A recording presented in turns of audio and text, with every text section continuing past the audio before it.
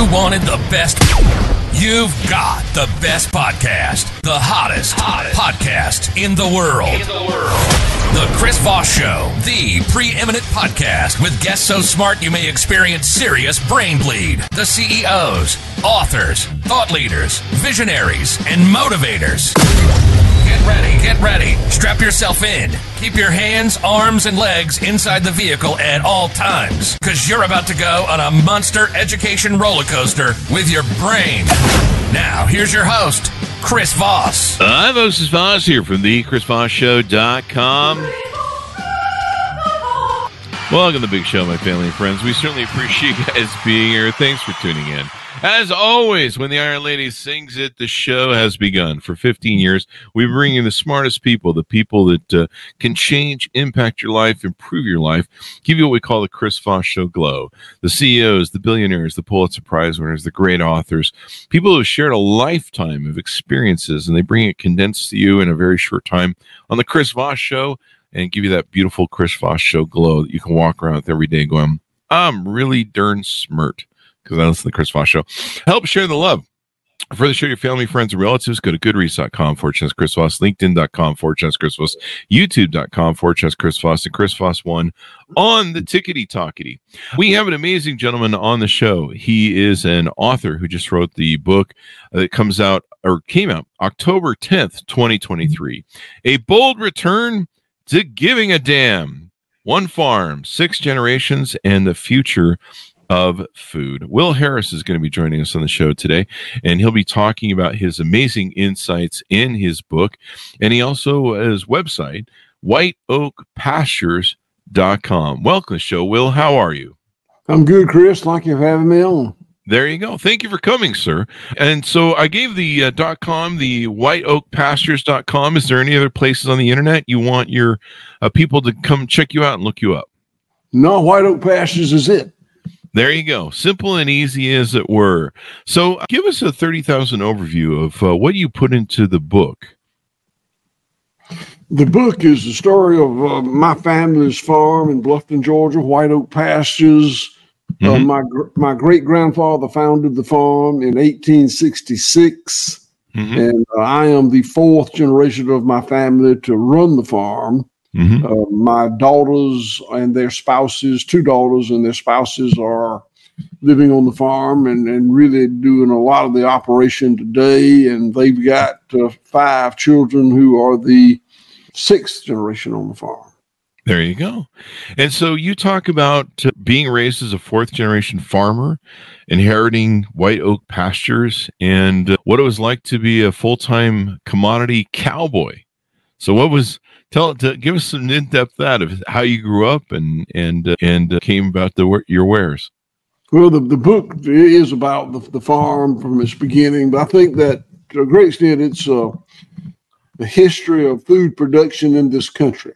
The way that my great-grandfather and grandfather ran the farm would have been multi-species with a lot of focus on the land, the animals, and the community. My dad took over the farm post-World War II, and under him it became a commodity cattle farm, monocultural cattle farm, only cattle. And he ran it successfully. I took over the farm. I went to the University of Georgia, majored in animal science. It had previously been animal husbandry, but it had become animal science. I ran the farm very industrially for 20 years. In the mid-90s, I started a transition to a model that actually resembles what my great-grandfather and grandfather did more than it resembles what my dad and I did. I didn't set out to emulate that. I just started making changes and one day realized that how much it looked like the previous model. Oh, there you go. There you go. And so you go through these changes, and I imagine you and your family have seen, a lot of farmers have given up the business. A lot of family farms have died off. There's, these new, I forget what they call them, these industrial type farms that, they're these giant expansive things that service the thing. And so how have you guys survived, all the different changes and challenges that have gone into farming over the generations? Well, when everybody industrialized, commoditized, and centralized, starting at the end of World War II, we did too. Mm-hmm. We followed the exact same model. It's just that 50 years into it, we started back the other way. We made some really radical changes and went back to the more multi-species natural production model. Oh, really? That the first two generations of my family had adhered to. Mm-hmm. So why is it better to have a multi-species? So I give us some description of that so people can understand what that means more. Well, when my father embraced the industrial model, he embraced that very linear production system like a factory. That's the way agriculture went in that era, and it's continued to go. It is a very, again, linear as opposed to cyclical system. Nature operates in cycles. Industry operates in a straight line. Mm-hmm. So philosophically, what we did is move back to that closed system. In my mind, in my opinion, nature abhors a monoculture. Nature will not tolerate a monoculture. Really? I don't believe that you can come up with a single ecosystem, natural ecosystem, that is a monoculture. Mm-hmm. Nature thrives and produces an abundance when there are many species of plants and animals and microbes living in symbiotic relationships with each other. Mm-hmm. When we have that happen, it spins off a bounty. All that coal and oil and natural gas in the ground, mm-hmm. that is the bounty, the abundance of nature that spun off in the era of the dinosaur. Oh, wow. When it was really rocking. I mean, it was operating optimally. Mm-hmm. And so things happen, ice ages and such. But what happened to us in the last 60 or 70 years is a very human-induced system. We moved it from the cyclical system of nature to the very linear system of industry. Mm-hmm. There you go. And so so at one point you went to cattle, I think you said, as a linear model. Now what does the farm look like? Who's on the farm? What sort of animals do you have on the farm? We pasture raise cows, hogs, sheep, goats, rabbits, and poultry. Oh, wow. We have, and they're again living together in symbiotic relationships. We have organic vegetables. We're vertically integrated. I built a USDA inspected red meat processing plant on the farm, mm-hmm. and a USDA inspected poultry processing plant on the farm. Mm-hmm. And the waste from those plants is composted and put back onto the land. Again, very cyclical. Mm-hmm. And I'm just really pleased with the impact it's had on our land, the water that comes off of our land, on the economy of this little rural town we're in, Bluffton, Georgia. Mm-hmm. And you focus on a lot of different things. You've got artisan goods. You've got some events that you hold there and lodging that you do there on the farm. It looks like you ship out meat that people can order that are from the farm directly. And yeah, I'm looking at the photos and there's a mix, normally I see what you talk about, a monolith sort of linear farm. When you look at it, I'll drive by a farm here in Utah, I'll just kind of see cows or something. But you guys have the cows mixed with the goats, it looks like, and I can see all the chickens running around between them. So everybody's having a party on the farm there. And it's benefited our land. These numbers probably don't mean much to you, but the organic matter in our soil over the last 20 years has gone from 0.5% to 5%. A 10x improvement in the organic matter in the soil. And the organic matter is a direct measure of the life in the soil, the microbial life that occurs there. And we've also had an economic boom for the community. When I was an industrial cattleman 20 plus years ago, I had 4 minimum wage employees. And today we've got about 170 employees. Holy crap.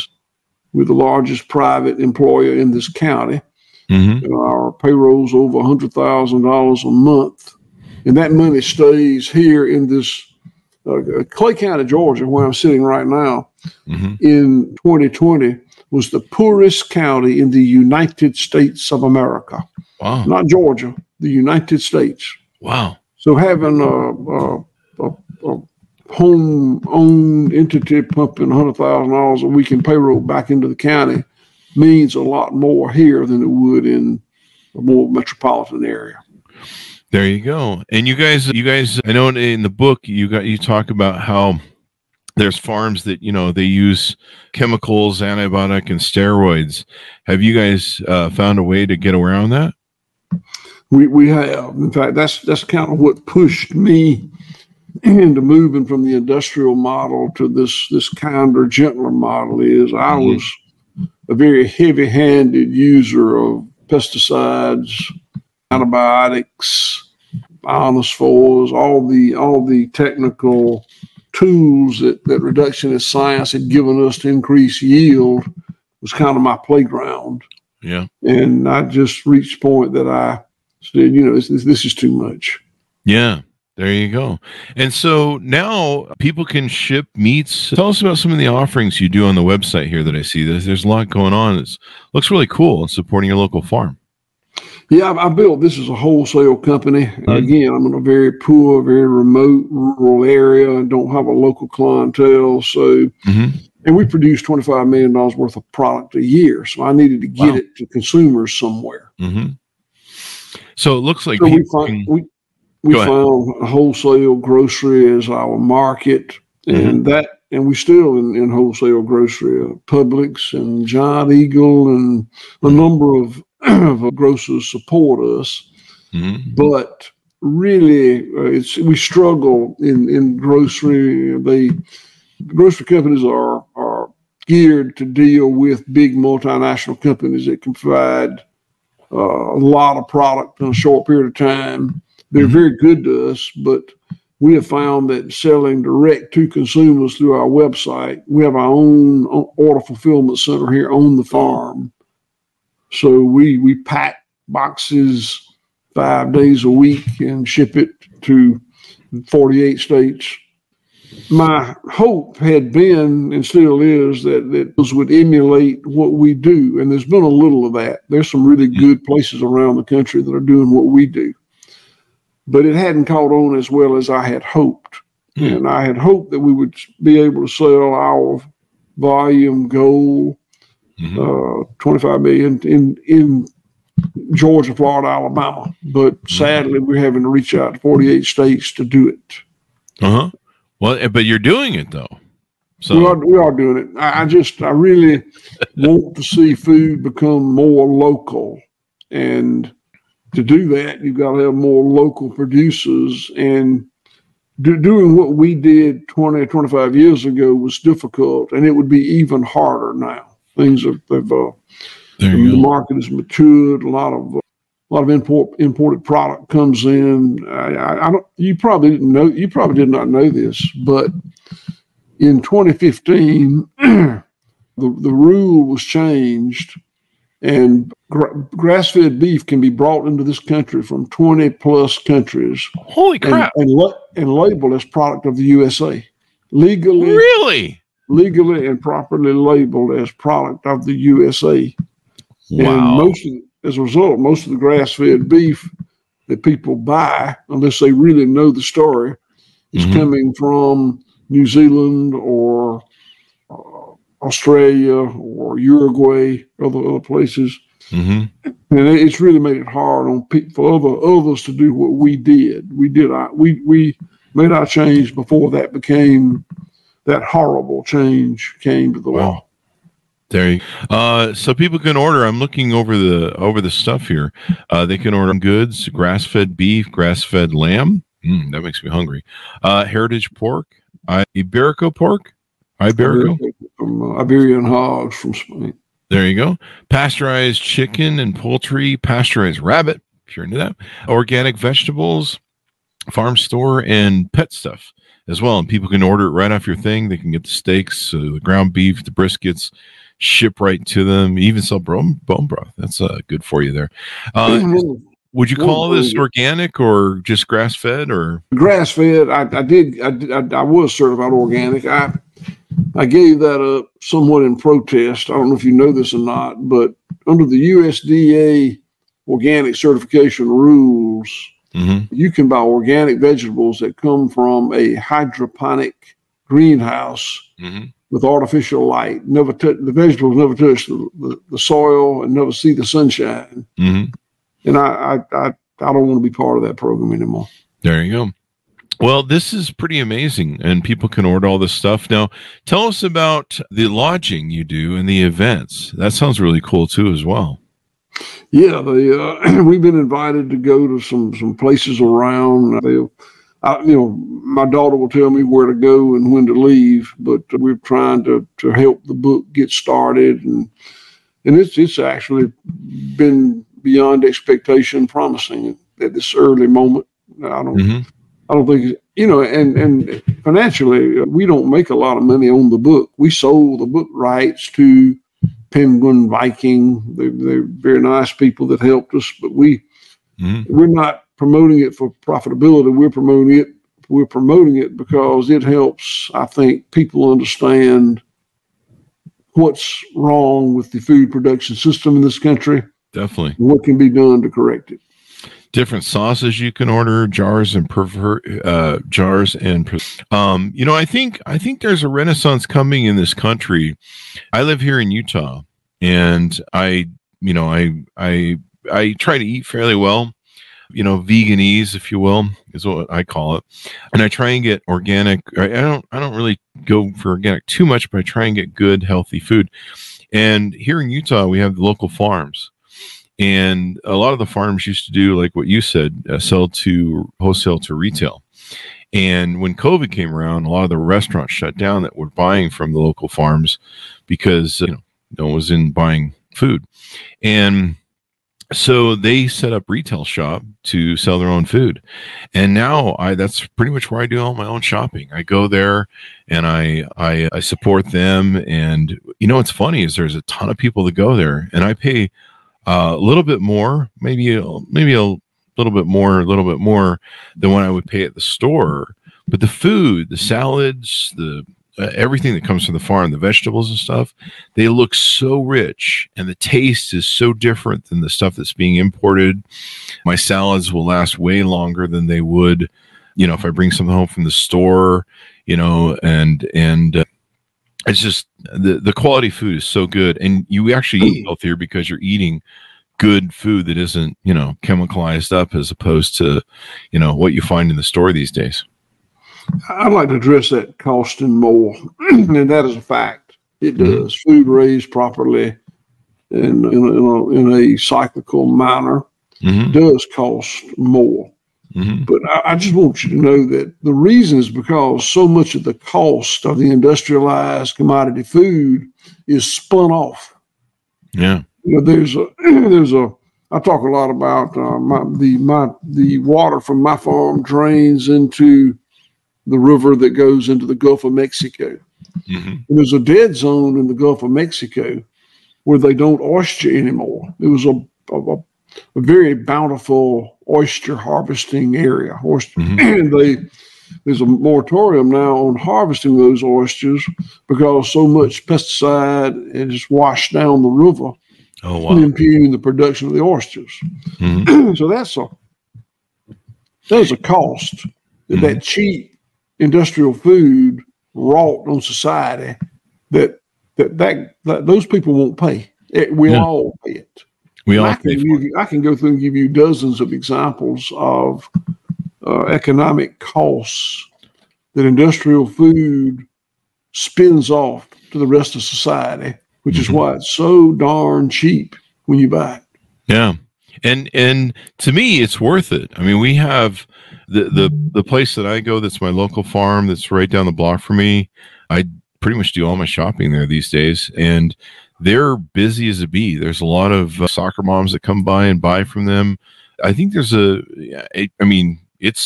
busy there that I go over there early in the morning, because if I go over there in the afternoon, they'll be sold out of a lot of stuff.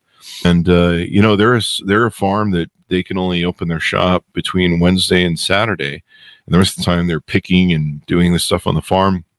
And then here in Utah, we have raw milk farms, and the raw milk here sells so quickly in Utah. It's in such demand that they can't even keep up with it. And I think there's a return to what people want. They want to buy from farms like yours.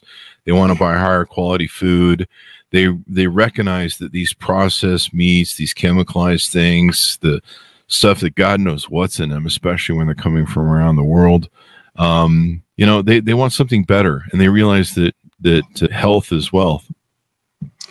Well, I'm really glad to hear you say that in your area the needle is moving, and I think it is in some areas. But now, Big Food has really done a great job greenwashing products and taking our messaging and brilliantly using it on products that are not the same.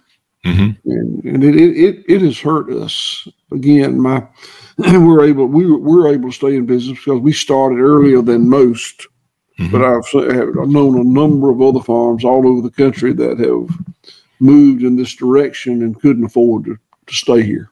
Yeah, you definitely have to do some volume. And then I think what you guys are doing, where you have the regenerative farming, and you're taking and not doing the linear thing, and you're running like an old time farm the way farms used to run.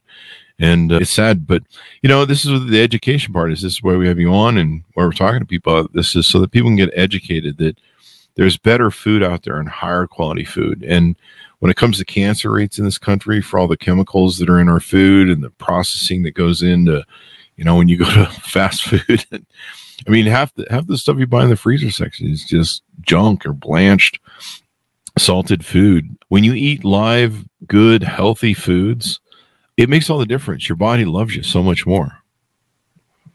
Well, thank you for those kind words. We certainly what we believe. I'm a big supporter. I'm a big supporter of farms. I got two different farms working for me here, not working for me, but you know what I mean. And I buy the raw milk. We get eggs. We get the eggs that are. They don't have, they're free range chickens like the ones I see in your farm. They're not fed like certain things like corn and stuff. They're fed like, I don't know, whatever you should feed chickens. And so we get those eggs.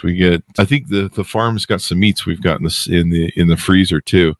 And I know I feed my dogs the hamburger that comes from the farm. So I spoil my dogs pretty rough. So this is really important. I think there needs to be this renaissance move forward, or as you put on the title of your book, A Bold Return to Giving a Damn. And we need to support local farms and rebuild our farm thing in the nation.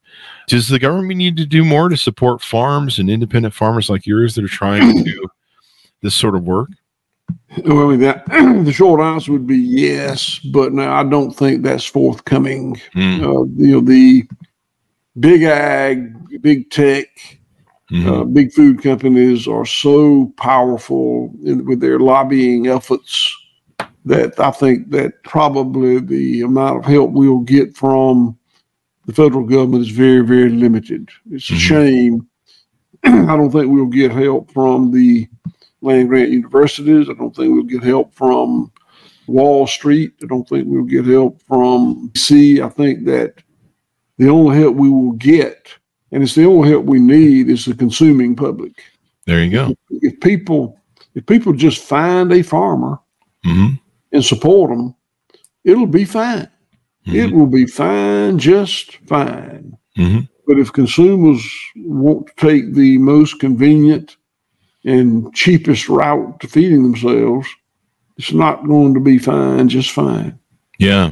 And that's what I talk about. I show off all my farm food that I buy from my local farms, and I brag to people. I'm like, find your local farm and support you. And I have all my friends on Facebook. They write me and they go, "Oh my God, that food looks so good. Oh my God, look how green it is. Look." And I'm like, yeah, the taste is amazing. The concoctions, they do stuff like, it looks like what you guys do on your website. They make different little recipes up and concoctions of different things. I just recently got cranberry sauce from them. It's really Good. But, supporting your local farms, supporting what's going on. And the great thing is they can order your stuff from 48 different states around the nation you ship to, right? They can. And we love having people come to see us. We've got a farm store here on the farm and a restaurant. And we serve 3 meals a day, 7 days a week. Oh, wow. And we have lodging. We have cabins that we're about 50 miles from a nice hotel. So for people to come see us, we had to be able to accommodate them. And we want people to come to see us because that's the real deal. That, our voice, our message is best when you come and look and see what we do. Our shield and sword. There you go. And looks like people can tour about the property. You've got some tours and events you put on for that? We do. We founded a nonprofit, a 501c3 a couple of years ago called CFAR, Center for Agricultural Resilience. Oh, wow. And we put on sessions to train. Originally my thought was to train people who want to farm. But there have been, I think, probably as many consumers and food people and restaurant people and other associated folks come to those sessions. We have sessions about once a month. It's on our website, or CFAR has a website, Center for Agricultural Person. There you go. And then you've got, the farm tours, cooking tips.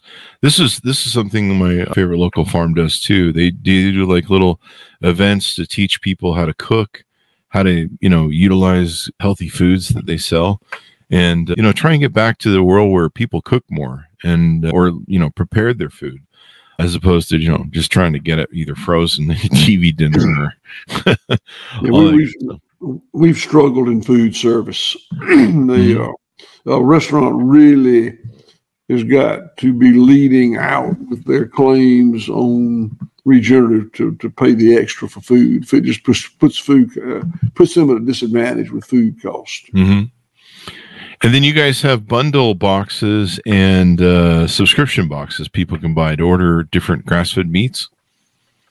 We do. There you go. There's and there are things that are very much in demand, like bull testicles for one. Are they really? Yeah, that we can't keep them.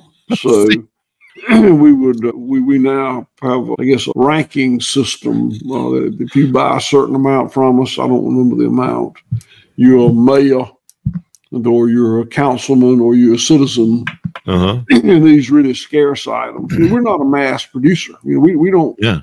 If you're a IBP or a Tyson or one of these big multinational food companies, quantity is not an issue. If you don't have enough, you just import it from Australia. Yeah. Here, when we're out, we're out. Yeah. So we stayed in so much trouble.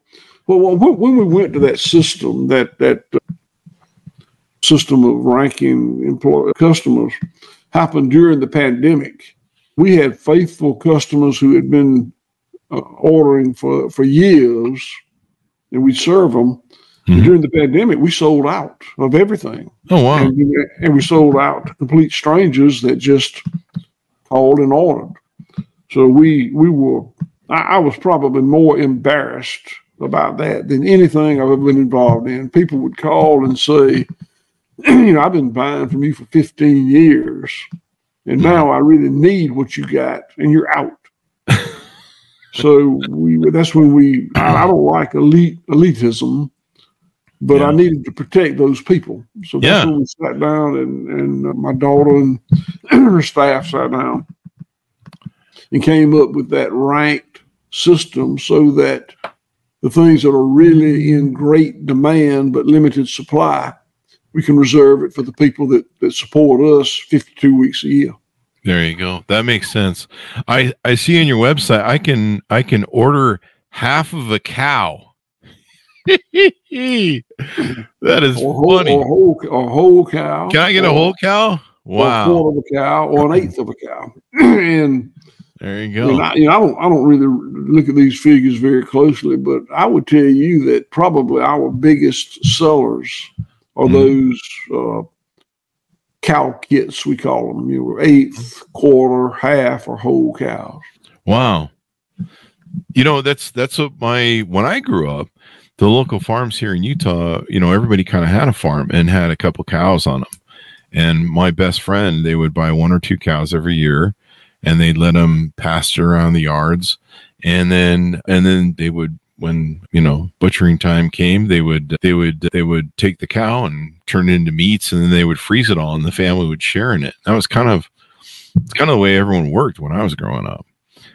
There's a lot of that. There's a lot of that still going on here through those kits. It makes it, everybody, different size families, different budgets. A cow costs several $1,000s if you buy a whole cow. And so we broke it down to smaller and smaller units to make it more affordable and storable and practical for people that want to do that. And then you've got all the different various cuts of meat all year round too. Yeah, you can choose. If you don't want a kit, you can choose whatever you want. From ground beef to fillets. There you go. Same with the pork and lamb and goat. And it can just get sent to you. It's certified non-GMO, certified humane, ecological outcome verified in the Land to Market program. The cattle are grass-fed, certified by the American Grass-Fed Association, certified humane, ecological outcome verified. There you go.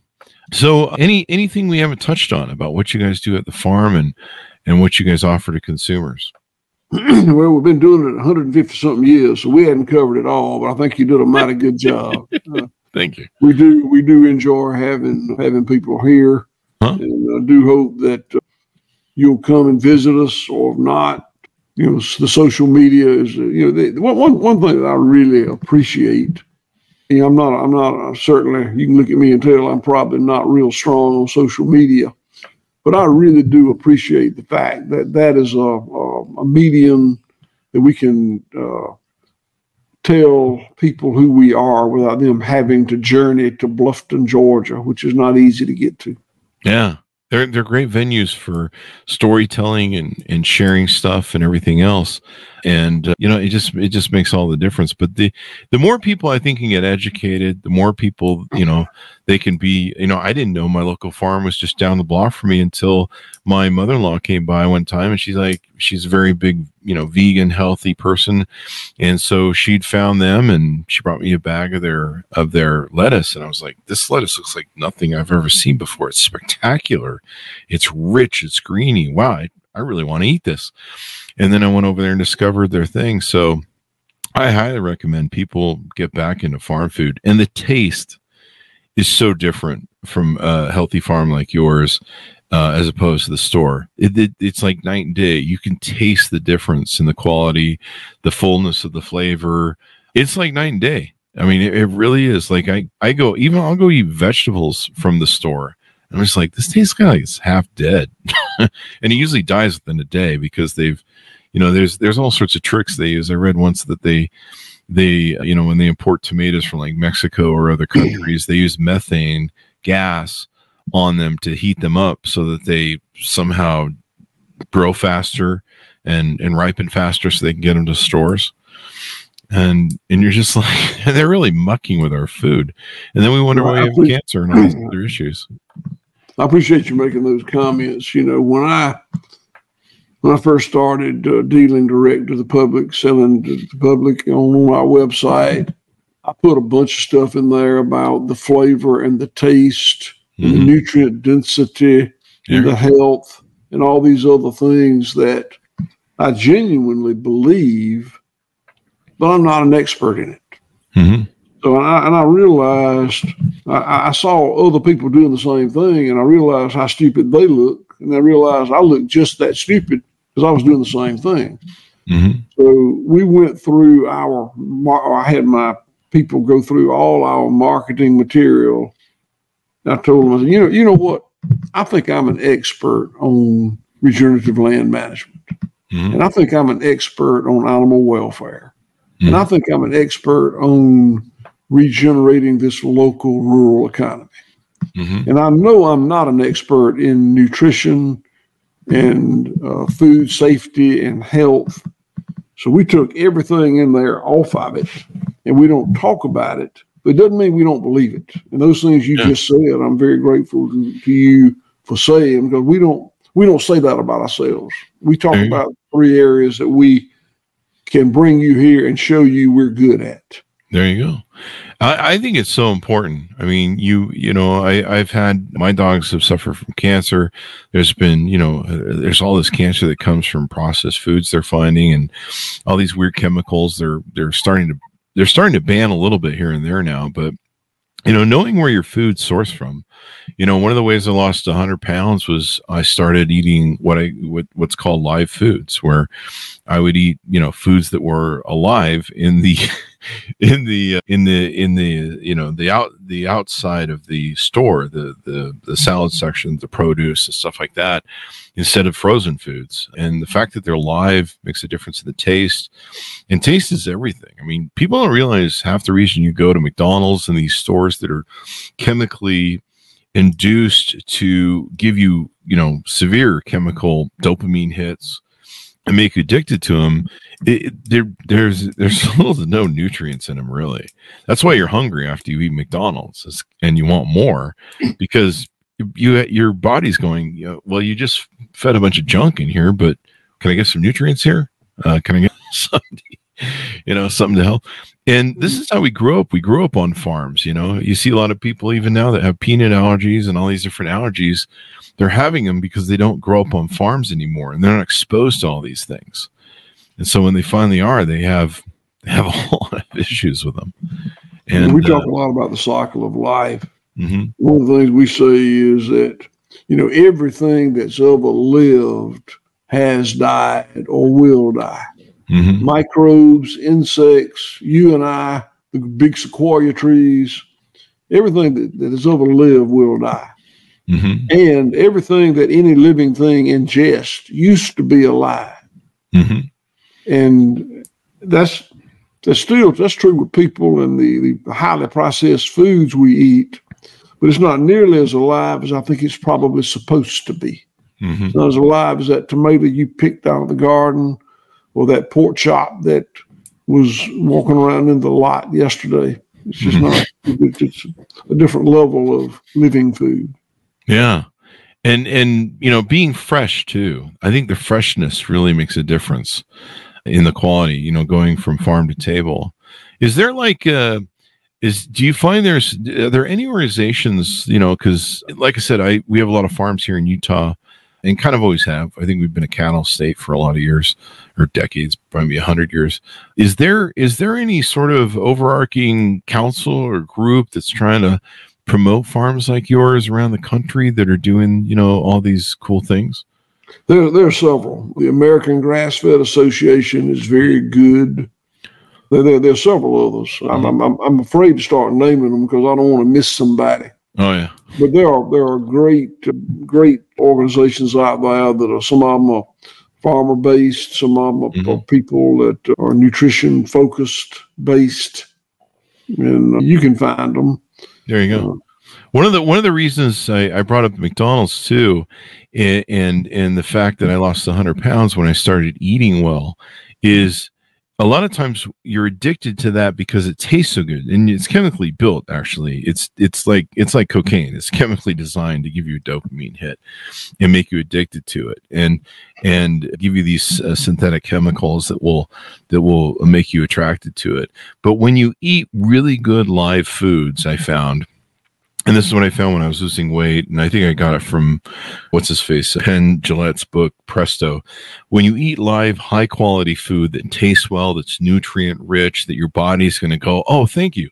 That fills me up. That's really good. It makes all the difference in your experience with that, and it gets you off of eating this other stuff that you're eating because it seems to taste good to you, but it's not good for you. And when you eat live, nutrient-rich, dense foods, foods that are farm to table, I think your body thanks you so much more. You're eating good, high-quality foods, and that taste is there. That was one of the things I had to learn as going veganese was just making stuff taste good, and you have to do a little bit more 5 minutes of prep, or maybe learn to season stuff right and all that sort of good stuff. But you can taste the difference, and that's really what matters in the end. Of course, then your body will thank you. Sadly, the only two attributes that have moved the food industry in the last 70 or so years are price and flavor. We wanted food to be cheaper, and taste better. And brilliant people worked on those goals and made incredible progress. And today, food is just obscenely cheap. I mean, look how much we waste. It's obscenely cheap. Yeah. And look how good it tastes. And we have made it so good that most of us are obese. So, I want food to be cheap, and I want food to taste good. Yeah. But that's not all that matters. And so you guys engage in all the other different things that matter in making sure that the land is taken care of and everything else. So this has been really insightful. And the more we can educate people, the more people can learn that there are better ways to eat. There are better ways you can live your life. There's ways that you can live healthier so that you have less of a chance of getting cancer. I mean, processed foods are just so gross. I mean, they're just... So give us your final thoughts as we go out and pitch out to people to get to know your farm better, order up some supplies, order up the book, Will. Well, I guess my final thoughts would be that I would just ask people to really give the consideration to your food that it deserves. And what you eat is such an essential part of your health and well-being and the well-being of the planet and how we interact with other species that inhabit the planet. And the messaging from Big Food is not telling you the whole story. You've got to open your eyes and look. It's what we tried to do with the book that I wrote. And there are other messengers out there. And please listen to them. People are so darn busy that, and food is so taken for granted that we just, and people are just simply under the wrong impressions. And they got to correct. For us to have any real improvement, people have got to correct that.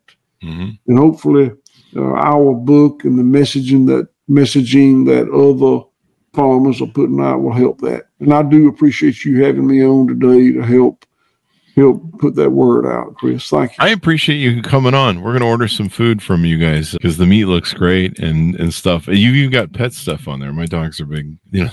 I literally feed them hamburger from the local farm, and they get like, they don't get a lot of it, but they get little bits of hamburger every day. And we actually give them goat milk too.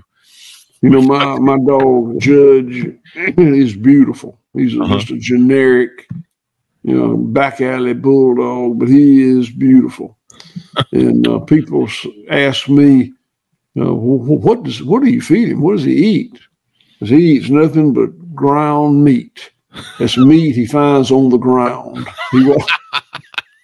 It's never been on a grinder, but it's ground meat. And he literally walks around the plant and eats what he finds. I'm going to tell you now, he's beautiful. He's I found years ago, my dog was dying of cancer. She had anal sac cancer, and she was dying of cancer. And we had found that giving dogs that are in that state a raw diet where they get raw meat, usually something that's high fat, we could extend their life because cancer doesn't like fat. It likes sugar. And so we were able to extend her life from 3 days they gave us to the vets to 1.5 years, almost 2 years. And it was actually her arthritis that got her in the end. We extended her life, slowed down the cancer growth, and she had quit eating when they gave her the 3-day sentence. And we started feeding her just raw hamburger with, I think we had to cook it at first, but then eventually just raw hamburger with that high fat, nasty rolls that you would get at the local store. Don't buy those. They're nasty. But at the time we were buying those for her, and she started eating again. She started living another year and a half. And so let me give you something to think about. So, I told you what my dog eats. We sell a pet grind.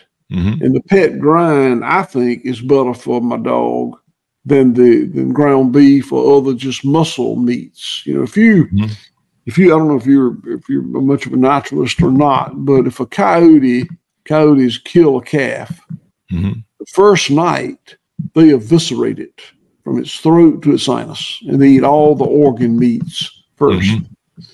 If nobody finds it, they'll come back later and start with the muscle meats, which is where that hamburger comes from, that ground beef.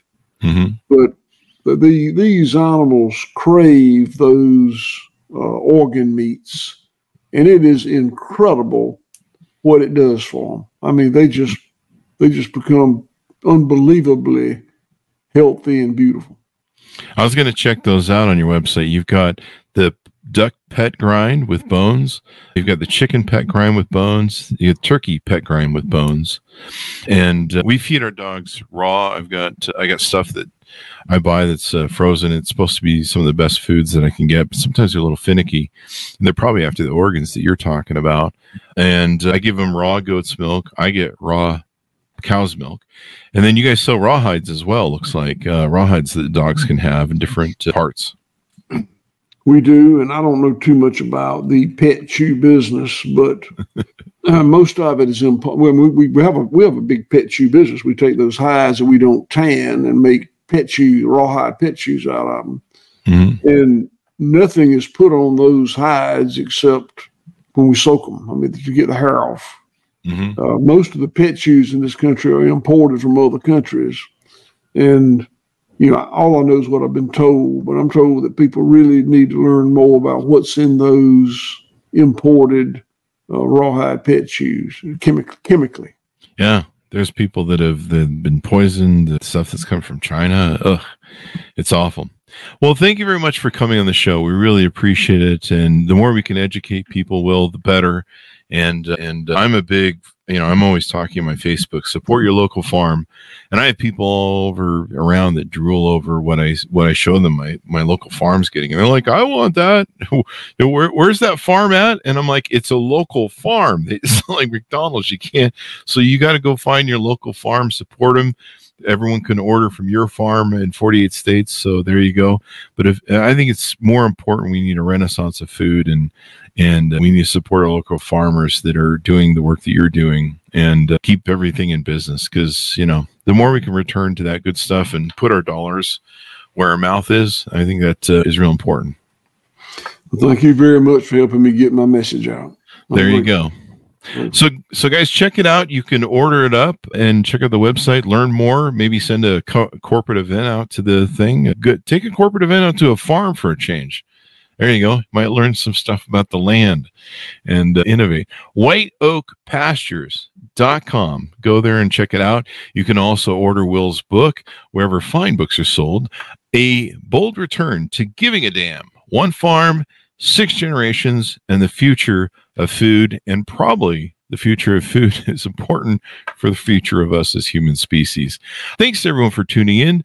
Go to goodreads.com/Chris Voss, LinkedIn.com/Chris Voss, Chris Voss 1 on the TikTok, and ChrisVossFacebook.com. Thanks for joining us. Be safe, and we'll see you guys next time.